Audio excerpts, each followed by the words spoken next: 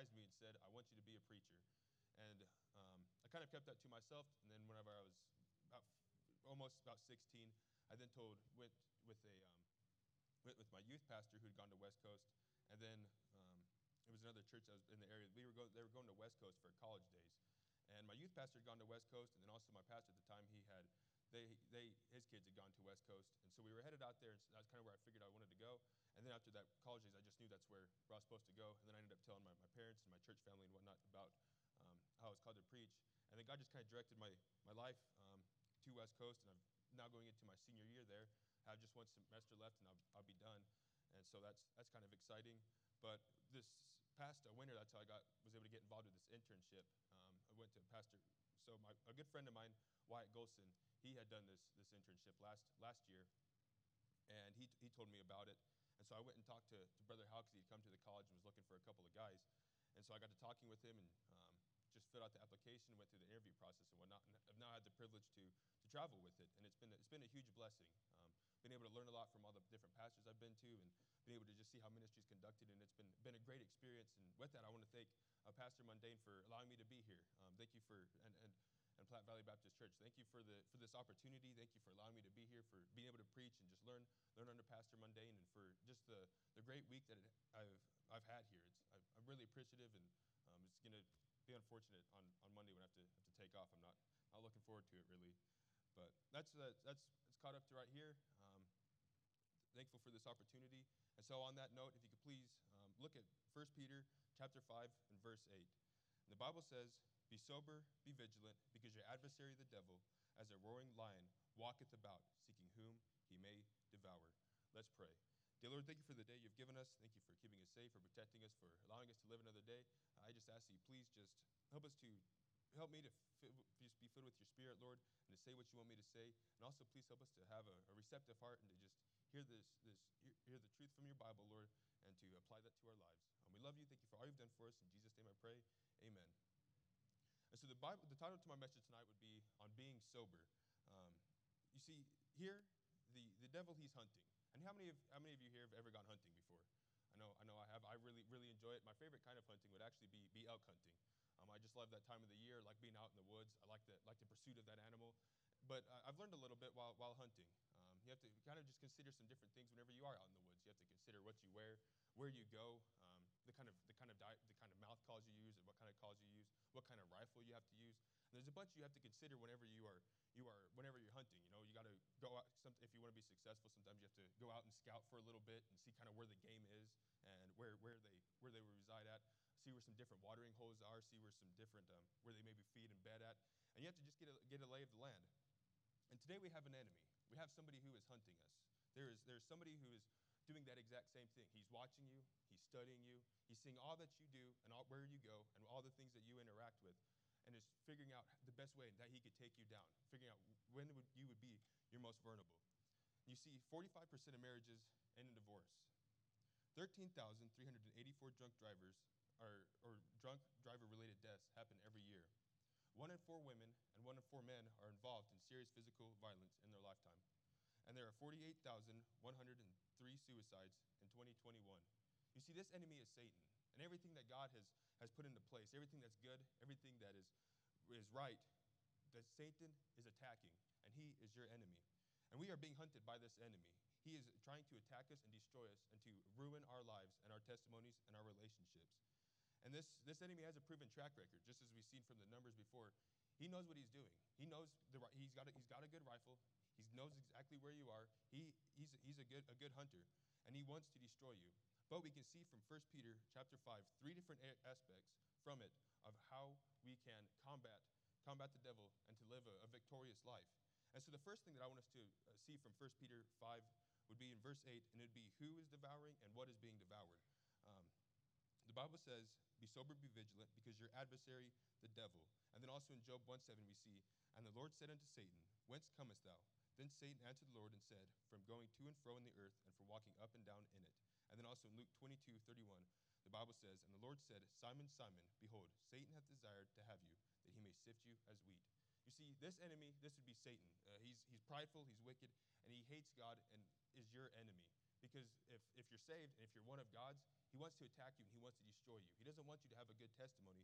And so he is the one doing the devouring. He's the one walking about, the one that's looking around. He's seeing who's out there, so he can pinpoint you and he can destroy you. And who he's pointing out is who he's looking for is Christians, but also lost people. Because Satan, he's bound for hell. His fate is sealed. One day he's going to get cast into the lake of fire and be gone forever. But before he goes there, he wants to drag as many people down as he possibly can with him. He wants to take as many with him as he can. And as a Christian, he can't take you there with him, but he can take your testimony, your influence, and the impact you have on others. He can take that with him and allow you to not have that influence. And that's what he's trying to destroy. And so it's Satan that's devouring, and he's coming after you. And how is he doing this? We have to see. We have to see what are his tactics. What is he trying to do? And we see this from verse 8, that he's walking about, seeking whom he may devour, just as a roaring lion. With this walking and seeking, he's looking, he's observing. He's not going immediately into the mountains per se and just shooting at whatever, but rather he's going up there first. He's doing some good scouting trips. And we see what his tactics are in 1 John chapter 2, verses 15 through 16, where the Bible says, "Love not the world, neither the things that are in the world. If any man love the world, the love of the Father is not in him. For all that is in the world, the lust of the flesh, and the lust of the eyes, and the pride of life, is not of the Father, but is of the world." And so with this world, this is what Satan's using. It's kind of his lures. Much like a mouth diaphragm call. I forgot to bring one with me, but I believe that most of you guys that have hunted before would know what one looks like.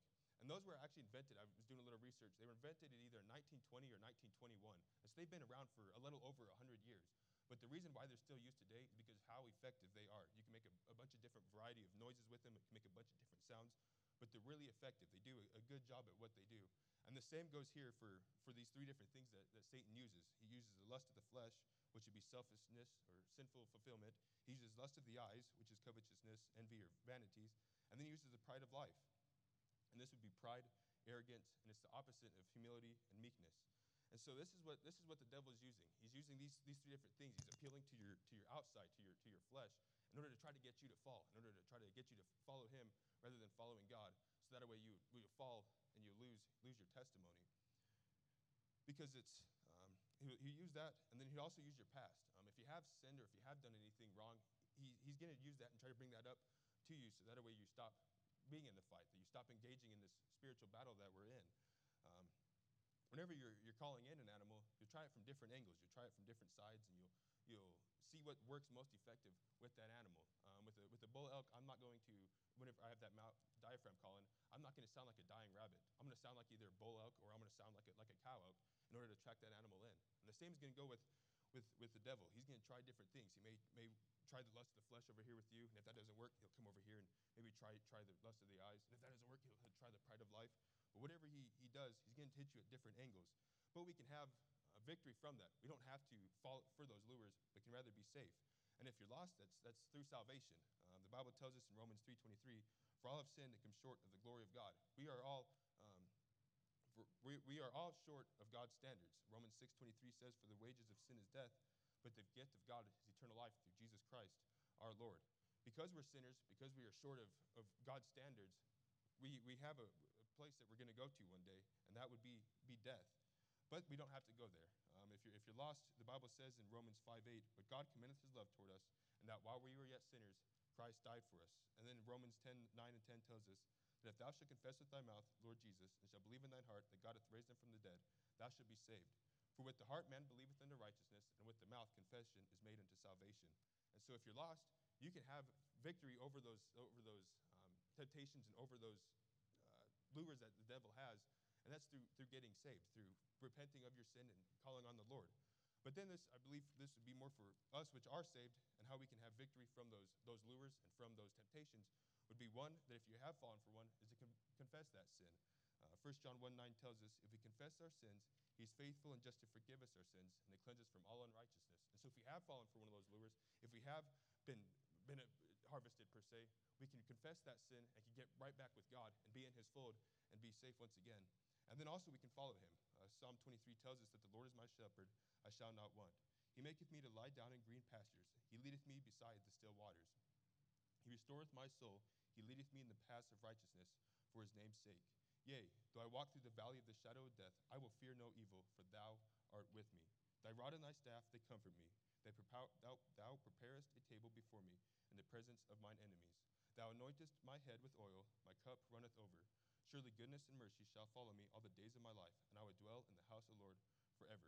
And so whenever you're staying by the great shepherd, whenever you're staying by Christ, you're going to be safe from the devil's attacks and the devil's desires. It'd be much like if you, as whenever animals, they stay on a like an animal sanctuary or whatnot. It doesn't matter what you try on them, you can't harvest them. You can't attack them. You won't be able to shoot them. You won't be able to get them. And the same goes with us. Much like if we stay with Christ and we stay with following Him and we're part of His sheep, we're going to be safe. We're going to be all right. And so we've seen who's attacking and what's being devoured. We see how the devil's doing it.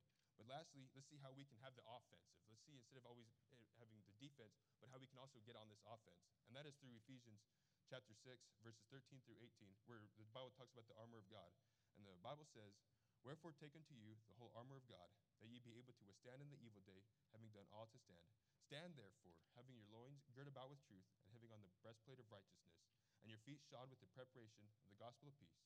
Above all, taking the shield of faith, wherewith ye shall be able to quench all the fiery darts of the wicked, and take the helmet of salvation and the sword of the Spirit, which is the word of God, praying always with all prayer and supplication in the Spirit, and watching thereunto with all perseverance and supplication for all saints. And so when we combat the devil, we have to, one, use the armor of God. The loins girded about with truth, that's your being protected by righteousness, breastplate of righteousness, that's being acceptable before God, and it's lacking sin. Feet shod with the gospel of peace is living a short life and is living not a short life, but living a life that is following the Bible. Shield of faith is trusting God, and then helmet of salvation is remembering salvation and how the victory is already won. And then the sword of the Spirit is the Bible. That's our offensive weapon. And so, how we can combat the devil is to have on this armor of God, and then also to pray. The victory is already won. When Jesus died on the cross, He already got our victory. We don't have to be nervous about the fact that we're going to be taken by the devil or that we're going to be destroyed, but we already have won. The Bible says in 1 Peter 5, verse 9, whom resist steadfast in the faith, knowing that the same afflictions are accomplished in your brethren that are in the world. But the God of all grace, who hath called us unto His eternal glory by Christ Jesus, after that ye have suffered a while, make you perfect, establish, strengthen, settle you. To Him be glory and dominion forever and ever. Amen. And so with this, we see that we just need to be praying unto God. That was actually in Ephesians chapter 6 with those verse 18 where it says, praying always with all supplication, with all prayer and supplication. And so if we're praying to God, we're going to be in His fold. We know where to go and what to do because God is over all. He sees what's happening, and He'll be able to lead and guide and direct you. And if you're in His fold, you'll be okay. And so we have to have the armor of God on us. We need to be praying, and we also need to be reading our Bible. This is our offensive tool against what the devil has. If we can see that somebody else is going through a tribulation or a trial, or if we can see that something else is coming upon someone else, we can take the Word of God and can use whatever they're going through, whatever lie they may be believing, and attack it with truth, and we'll be able to have the offensive. And then also we lastly just need to walk with God.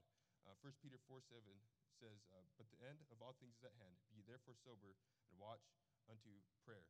And so with this watching, we need to just have self-control. Big bucks and big bulls don't come about because they weren't observant and didn't lack and they didn't have self-control. But it was the opposite. Big bulls and big bucks, they come about because they have self-control. They are observant. They are watching. They are doing the things that are needed to stay away from those lures and those trials that the devil presents or that we would present. And so we just, in order to combat the devil, just remember to put on the armor of God, to be praying, to be reading your Bibles, and to be following Him. And so that's how we can combat him, is one, by being saved. If you are saved, you're in God's protection. You're in His fold, and He'll keep a hedge about you. And then to walk with Him. Going away from the shepherd's gonna get you killed. Growing up, my family, we had some sheep, and there was times where if a sheep went away from the fold, we had to make sure to bring them back into the flock. Otherwise, something could happen to those. We did end up having some dogs come and get into our sheep one time, and it was because those sheep had gone away. And so you have to make sure to be in the flock so that way the shepherd can protect you. And then lastly, to just put on the armor of God, and you'll be able to resist the lures that Satan has for you. Let's pray. Dear Lord, thank you for the day you've given us. Thank you for keeping us safe, for protecting us, for allowing us to live another day and to have another day, Lord. I just ask you, please help us to put on your armor, to resist the devil, and that we would just live lives that would bring honor and glory to you. We love you, Lord. Thank you for all you've done for us. In Jesus' name I pray. Amen. Pastor?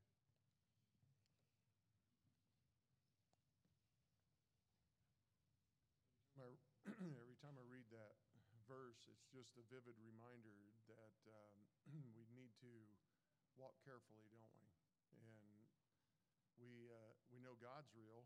Well, if God's real, so's the devil. And we know that he's trying to destroy us. And so let us be sober and vigilant. And thank you, Clay, for that challenge tonight.